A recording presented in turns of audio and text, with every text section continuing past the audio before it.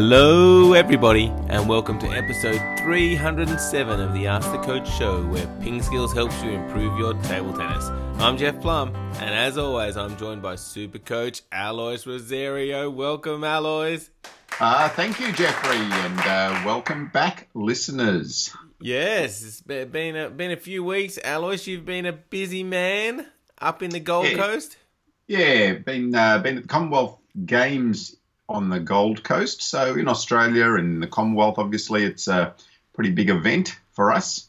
Yeah. It's a multi-sport event. So, great to be part of that. Awesome. All right. Well, let's first, Alois, get some really interesting things out of the way. Let's start with the joke of the week. The most interesting thing, yes. What did the alien say to the garden? I've got no idea, Jeff. What did the aliens say to the garden? Take me to your weeder.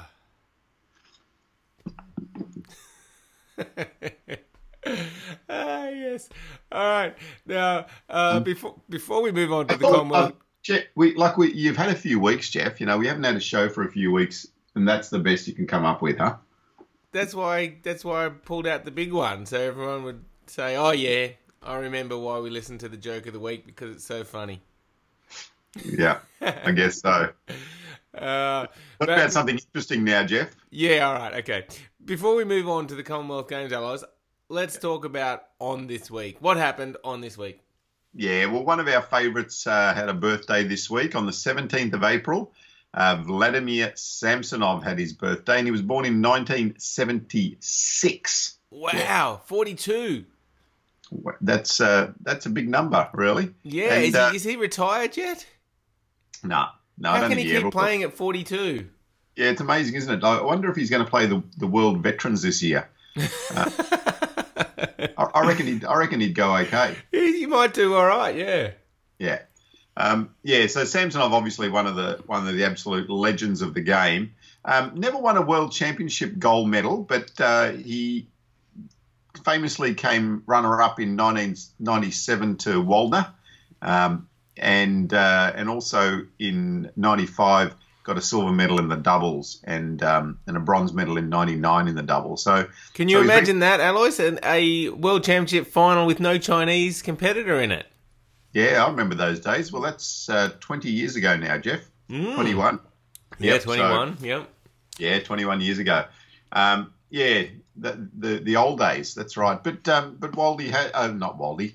Samsonov has won 3 World Cup singles events in 99, 01 and 09, and several European championships. So he's won 3 European singles championships in 98, 2003 and 2005. So, an absolute legend of the game. And just his longevity, I think, is something to really be marvelled at.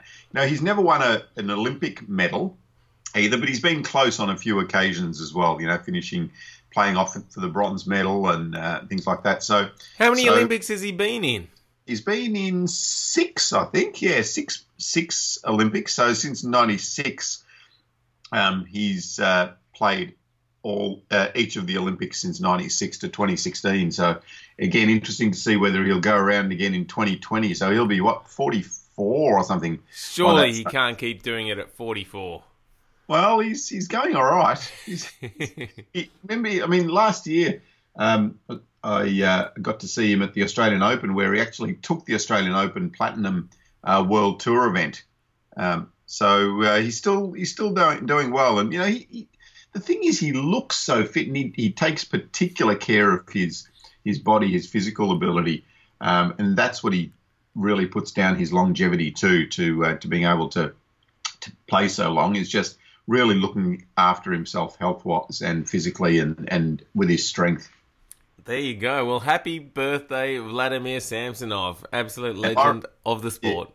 And I reckon he's going to have a whole lot more, hopefully. So, excellent. Sounds good. All right, Alois, let's move on to the Commonwealth Games. How was it? Was it exciting? Yeah, it was an exciting event. It was, it's a very long event for table tennis. So the Commonwealth Games goes for 11 days, and table tennis is played on every one of those 11 days. Wow. So they start with men's and women's teams events. Then they have singles, doubles, mixed doubles, and also this time they had a para singles event. So it's a huge program for table tennis. Yeah, so tell us a bit more about the para side of things, Alois. Is this the first time they've really integrated them with the main sports? They've had it previously. They've had it in previous games. So in table tennis, they didn't have it in Glasgow, but previously they've had a few wheelchair women's singles events. I don't know why they particularly picked out wheelchair women's singles, but they had that over a few games. But this time, what they've done is they've started by having the standing singles events. And I think the plan that they were talking about is they'll alternate between wheelchair singles at one games and then standing singles at the other games. So, every 8 years, basically, those para players will get a chance to play for a medal. Interesting. Because I know, at the Olympics, they don't integrate them at the same time. The Paralympics happens a couple of weeks after, generally. That's right, yes. So, it was an interesting thing having both the para and the able-bodied athletes there together, for the Australian team in one team. Worked pretty well. And across the board, I think, the general public really did enjoy watching some of the para events, the swimming, the athletics, getting to see the para athletes alongside the able-bodied athletes. Yeah. Okay, and so how was the opening ceremony? I imagine it would be pretty loud in front of a home crowd. Yeah, the opening ceremony was great. Walking out to the stadium in front of a home crowd gets pretty loud in there. So that was pretty amazing, and that's an experience that you've had, Jeff, in Sydney. Yes, in 2000. Yeah. Very lucky, I think, to have competed in the home games. Yeah, that's right. So good experience at the opening ceremony. Closing ceremony is always a bit dodgy, I think, and got some pretty bad reviews with the closing ceremony this time. But it's not what you really go to the games for. It's more about the sport. So absolutely. Now, and now, Alois, so, was there any one highlight for you at the Commonwealth Games, whether it was table tennis or not table tennis related? Yeah, I didn't really get to see much apart from the table tennis. Because it was on every day you had to be at the table tennis, yeah. Exactly, that's right. So I think, for Australia winning their first gold medal in the para singles, so there was the first table tennis gold medal for Australia with Melissa Tapper winning that singles event and also picking up the bronze medal with Andrea McDonald. Yeah, and what a great effort. Gold and bronze. And, of course, Melissa Tapper was famous just a couple of years ago at the Olympics and Paralympics for being the first Australian to represent Australia at both the Paralympics and the Olympics. Yeah, that's right. So, she's done a lot in her career. And I think, this Commonwealth Games gold medal is just a bit of a reward for her for all of the journey she's been on with her table tennis. So brilliant. She was really strong in the final. She played a Nigerian who we didn't know a lot about, Faith Obuwazi, but won that final 3-1 there, and it was a good atmosphere because just previously Andrea had gone out in front of the home crowd and won the bronze medal, and then Melissa went out and won the gold medal. So, it was good atmosphere for the crowd as well. And really, really good crowds, for Australia for table tennis, having a couple of thousand people at each of the sessions was great. And, a crowd that was really, really getting into table tennis and really supporting table tennis was good. And again, before we go on to some more results, I think, the other really good thing was just the Australian athletes just acknowledging the crowd, celebrating their points, celebrating their wins.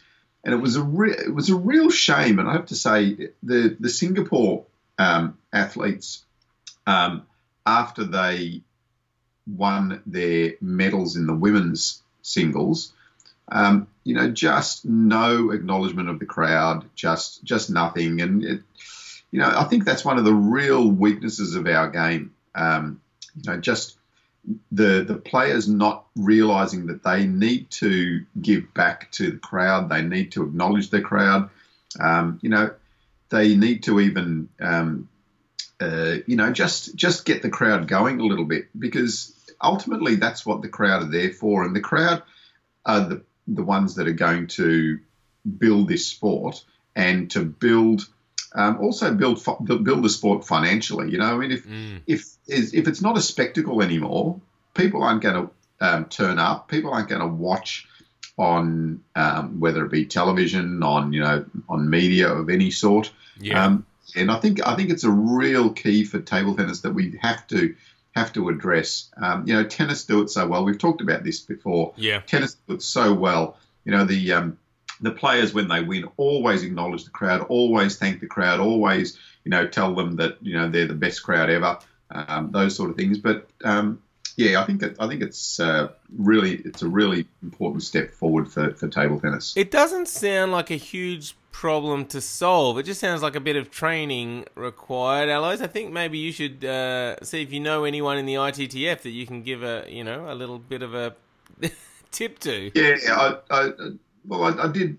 Was having some casual chats to a few people there from ITTF and saying that. And I mean, I think they're all in agreement. It's just a matter of making that happen now. Yeah, because I'm sure that I don't know, but I imagine that the tennis players get a bit of media coaching, and they definitely do. Yeah. So I think it'd be a pretty easy problem to solve. Yeah, exactly. And then the next point is also then the presentation, and the presentation on the Gold Coast was great. Had Johnny Cowan there on the microphone live, just getting the crowd going, keeping them informed, was great to see. I did actually get out to see the badminton on the last day, and they do it well too. I mean, they've got some music. Every time there's a handover, I think they call it in badminton, a handover of serve, there might be a 10, 15 second break, and they play some music, they get the crowd going, and I think that presentation is really important. I was saying to a few people there as well, I don't think it would be that difficult to even have live commentary happening at the game, and in between every point, have live commentary, have music. It's about providing a spectacle for the spectators. Interesting idea, Alice. I mean, music is a pretty popular thing in a lot of sports. You see that in basketball all the time. You see it at the baseball. In cricket now they're doing that. Live commentary, though, I'm not sure many sports do that. That would be an interesting idea. Yeah, it doesn't even have to be commentary, but it's just a regular, beefing up of the crowd. Yes. Just informing them of what's going on. Sometimes, some strange things happen out on the court. Just informing them of what's happening. I think that's really important. Presentation is something that I think table tennis has really struggled with. But as you say, it's not that difficult to change. And we've got the Australian Open here later in the year. It'd be really interesting if we could start to implement some of those things there. Yeah, sounds good.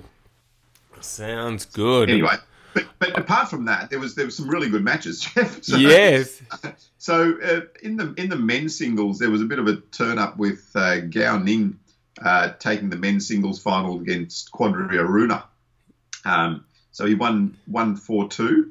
And Quadri Aruna had a dodgy sort of preparation at best. He only turned up right at the end of the teams matches because he was playing some league matches in Europe and couldn't get there before the playoffs finished. So he turned up just for the individual events, and I think was really underdone for this event. And I think showed in the end with Gao Ning beating Aruna. In in the semis was Sharatha Chanta, a previous winner in 2006, and Sam Walker, I suppose the other surprise semi-finalist. You know, he did the best out of the three English players. So Pitchford lost to Achanta 4-2 in the quarterfinal, and overall I'd have to say a disappointing event for Pitchford. You know, he showed a lot at the previous World Cup teams, and I think, you know, maybe this was just a little bit of a letdown for him. You know, after that great showing at the World Cup. He's got the World Teams Championships starting, you know, in about 10 days as well. So, he just wasn't at his best. You know, talking to Alan Cook, now the technical director of the English team, you know, he said, he just wasn't at his best, and, you know, just struggled a little bit at this level. You know, I think it's interesting when you're playing at that level, or just coming up to that level. Often it's easier to play against the better players, and, you know, because you're a little bit freer and easier, and you swing. Whereas playing against the players maybe just below you, or, you know, at your level, and there's a bit more pressure on you, then it becomes more difficult. So, interesting. But, you know, Pitchford, it was great. I was able to watch him close up. He's just such a smooth player, especially on his backhand side. Yeah. That back rips down the line is just beautiful to watch. Yeah. And I guess the fact that he can compete with those top players means maybe he just needs to tighten up his mental game a little bit at the lower level, or, you know, at the people at his same level. But a lot of potential there. And I guess England is looking really good because, you saw Sam Walker come up and make the semis. So they've got kind of three players, and you need that depth if you're going to really compete on the world stage, and they seem to have that. Yeah, exactly. They've done well overall, and their women's team took out the bronze medal as well, downing the Australians in the bronze medal match. So that was a good effort by the English women too, to take that. I suppose the big story of the whole Commonwealth Games was India once again. You know, we've been talking them up for the last 6 months to a year. Yep, it's all down to you, Alois.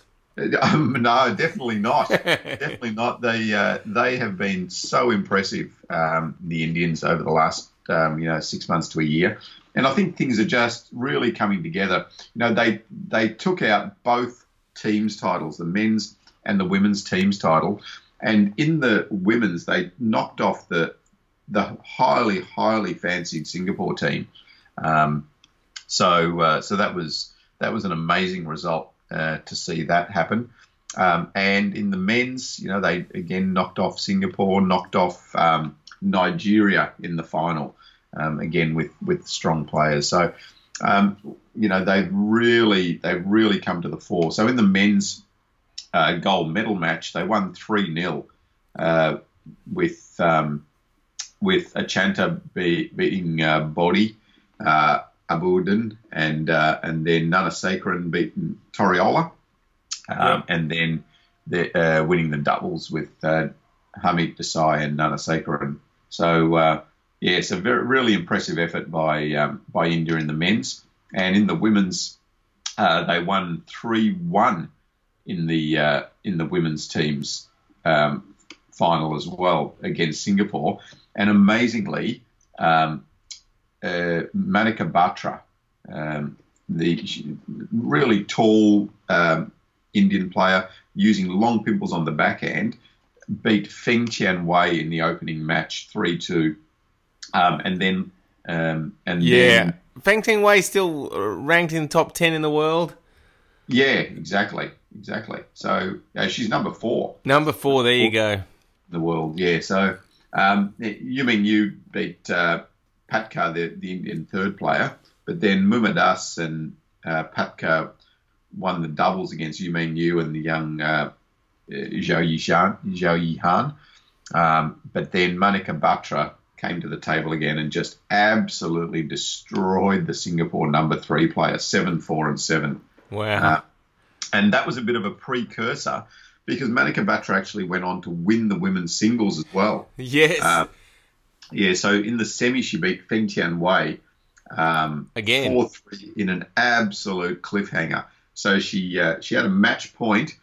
Feng Tian Wei just scrambled a topspin that just clipped the back end of the table. And you'd think, that might just deflate her. She then went down match point, but just was strong and was able to come back and win that match. I saw the rallies at that stage of the match, and it was really high-quality table tennis from both players.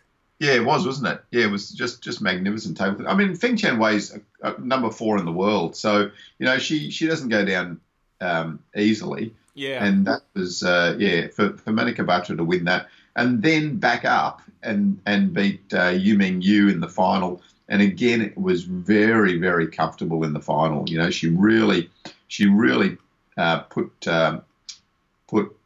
Ming Yu to the sword in the singles final as well. So, to be able to knock off those two highly, highly ranked players and take the title was amazing. Yeah, it's really good to see someone just break through like that, isn't it? Yeah, absolutely. Yeah. So, and she didn't. It's amazing. She's got such a simple game. Just using the long pimples on the backhand. Stopping the ball, hitting sometimes with the pimples, and then just a crunching forehand that she uses so well. Yeah, brilliant. Yeah. So anyway, I've probably talked enough about the Commonwealth Games. Exciting event, but really good to see the Indians again come through, and have such a strong showing. And it really goes well for them. Leading up now to the World Teams Championships, will be interesting to see where they get to with that. Yeah. So when are they coming up, and what else is coming up? Yeah. So the World Teams Championships. Starting early next month, so I haven't got the date in front of me, but but not too far away. Yeah, not too far away. So in the women's championship division, so there's so they've got 7, 8, 9, seven, quite a few groups, in the championship division. With, let me just see how many teams.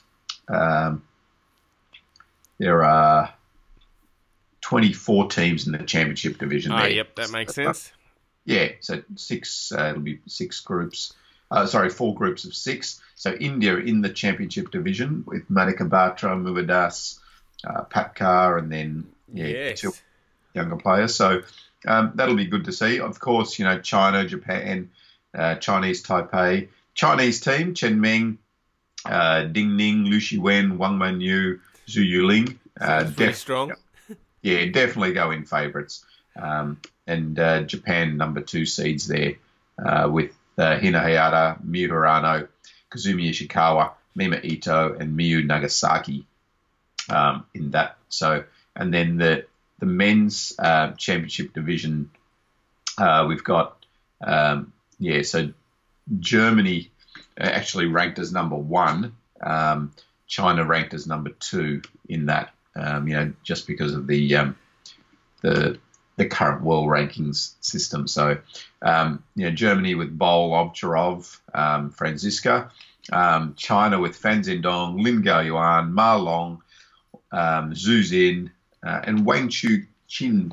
So, for me, I mean, obviously, China still goes in favourite, even though they're the number 2 seeds. Yes, clearly. So that's actually starting on the 29th, so in 10 days' time, 29th of April, and goes through till the 6th of May, and that's in Halmstad in Sweden. So is anyone going to be able to challenge the Chinese here? I don't know. Maybe the Indians, Jeff. Maybe.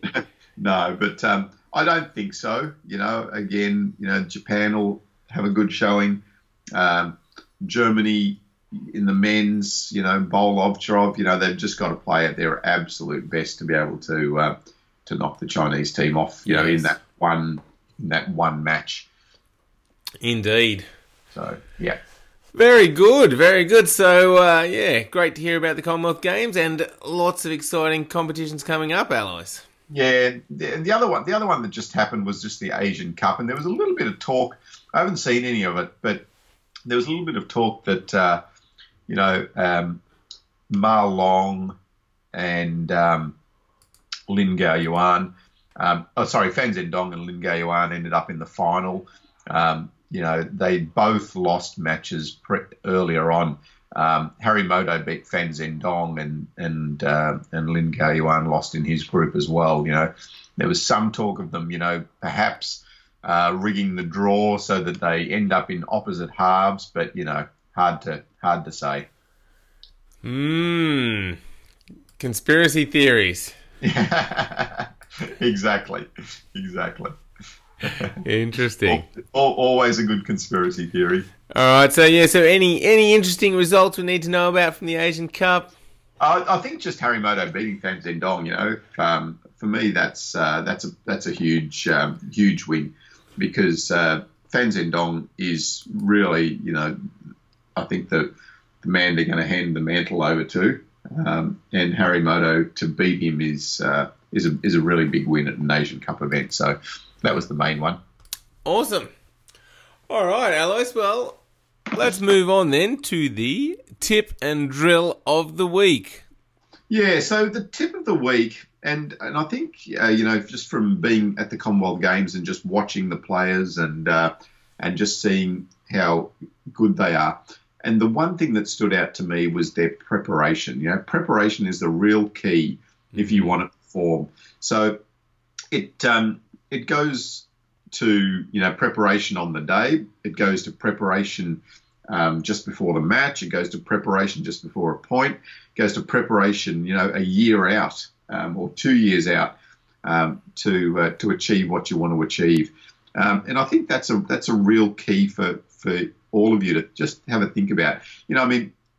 Sure, if you're playing at a club level, maybe you haven't got one event in 2 years' time or a year's time that you're really focusing on, but you can definitely think about preparing yourself well for your league or pennant or fixtures night.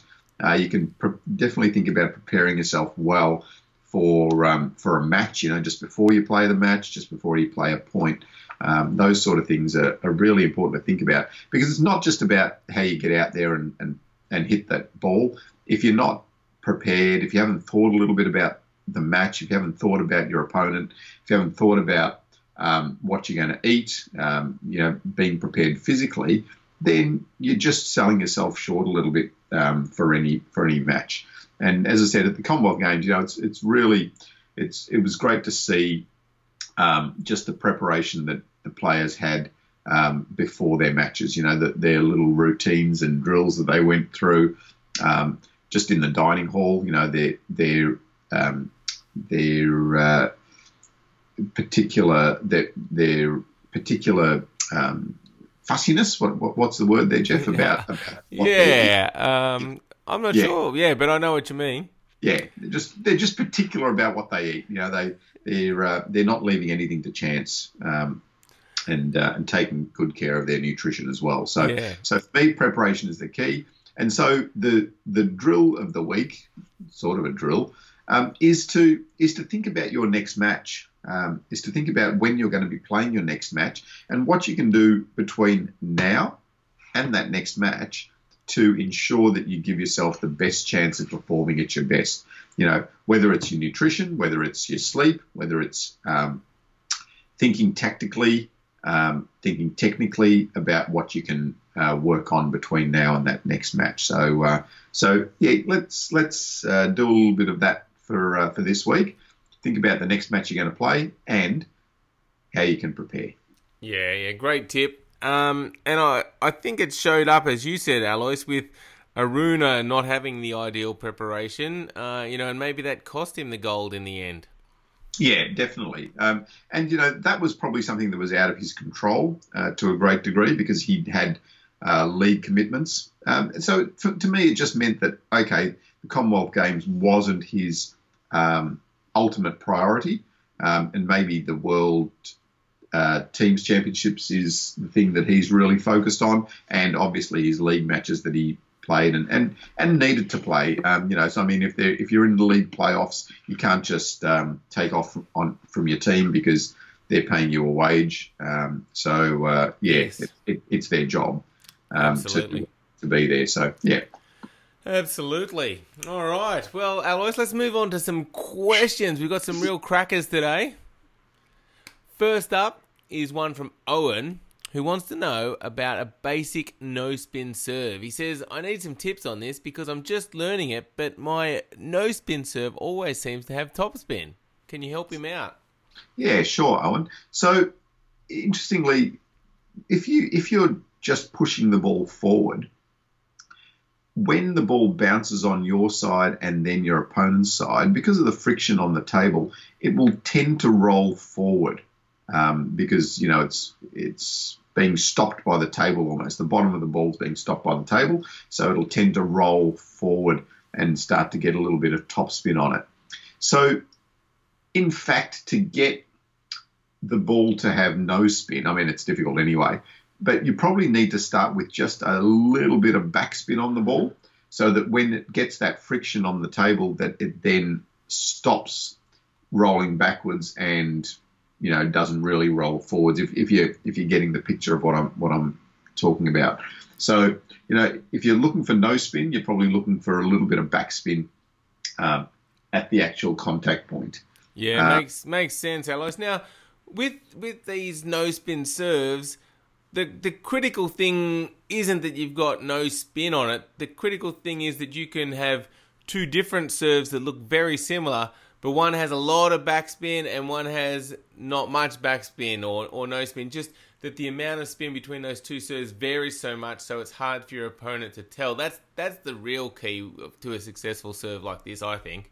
Yeah, that's right. So, I mean, if you're always serving no spin, then it's easy for your opponent. But if you have got a serve that looks like no backspin, but it has no spin, then that's where you're going to get the little advantages that are going to win you points.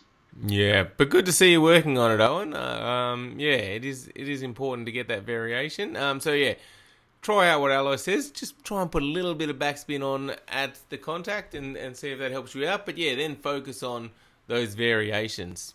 Yeah, and the other thing that you can try is just varying the position on your racket that you're hitting the ball. So if you're hitting the ball a little bit further away from the handle, then you're going to get a little bit more spin. If you hit the ball a little bit closer to the handle, then you're going to get less spin on the ball. Great tip. All right, excellent. Hopefully that helps you out, Owen. Next up is a question from Krishna Gopal, who says, today I played with one of my buddies. He served a long fast ball to the corner. How do I deal with that type of serve? He says, I didn't know whether he would serve it long, short, left or right, so I stood in a neutral position and I tried to loop it, but it either goes into the net or outside the table, and I'm very frustrated. Have you got any advice for Krishna Gopal? Yeah, so the main thing for me is that it's really important that you watch the ball carefully from the moment that that your opponent's got it in their hand. So if you're watching the ball, it's amazing how much extra time you feel like you've got when the ball's coming towards you. So it's great that you're standing in that nice central position, where you're able to cover the short, the long, the left, the right, etc. But now if you can really focus on the ball, then you'll get information a bit quicker as to where you need to move. So that's the first thing. The second thing is, if that ball comes long, then you need to get to a situation where you are making a top spin off that ball. So either a forehand or backhand top spin. It doesn't have to be a big stroke. It just needs to be from a fairly central position. Rotate your body and just utilize a simple little forehand or backhand top spin ball when the ball comes long. When it comes short, you can think about pushing or flicking. So for me, the key is just that watching the ball all the way from your opponent's hand so that you're getting that information quickly. Yeah, and I feel your frustration, Krishna Gobel, because returning serves is just one of the hardest parts of the game. Like you said, you got to worry about the placement. They can serve it anywhere, but then you've also got to worry about the spin. So even if they serve it to the same spot, if one's got a bit of backspin and one's got no spin, then you can still make mistakes, like you said, hitting it into the net and hitting it out. So it does take a lot of practice, but yeah, start out with what Alois said. Really watch the ball, and then at least you can get into a good position, and then hopefully you'll start picking up on those finer details as well. Awesome. All right. Next up is a question from Ashish. He says, "Hey Alois, I have a problem with moving around the table. I believe I am slow and not able to cover the table quickly. Can you share a few tips to have faster movements and improve my court coverage?" Yep, sure, Ashish. So the first and the really important thing is to get a good basic stance. So what you need to do is have your legs nice and bent, be in a good low position so that you're ready to move initially. So by bending your knees, you're starting to engage your leg muscles, your quads especially, and that will enable you to be able to move. The next thing is to then think about the speed of that movement and how you're going to move. We've got some tutorials on both the basic stance and the basic footwork movement. I'd advise you have a look at those initially. But the most important thing is just to be in that low position, and then it's almost like a jumping motion with both your legs at the same time, so that you can spring and move quickly into position. This movement only comes with practice. It only comes with being able to practice and move often, so that you're getting stronger with your legs and also more efficient with your movement as well. Yeah. A couple of things you pointed out, Alois.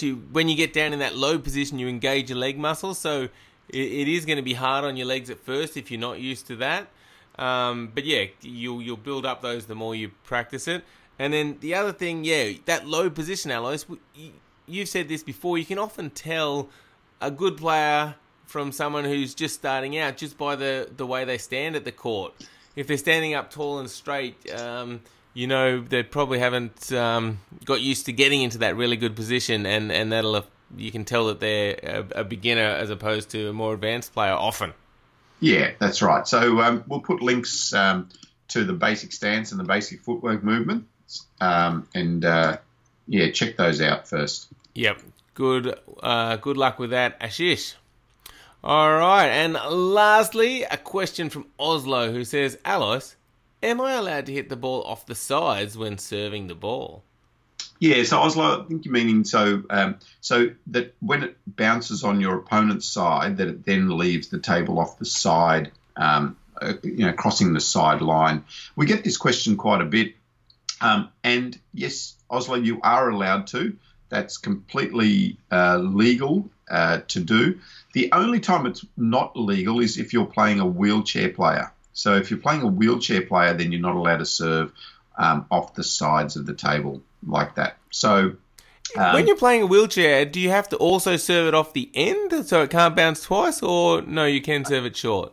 Yeah, you can serve it short, but as long as if the player lets it go, that it would then leave the end of the table. So it's not allowed to stop on the table or go back towards the net.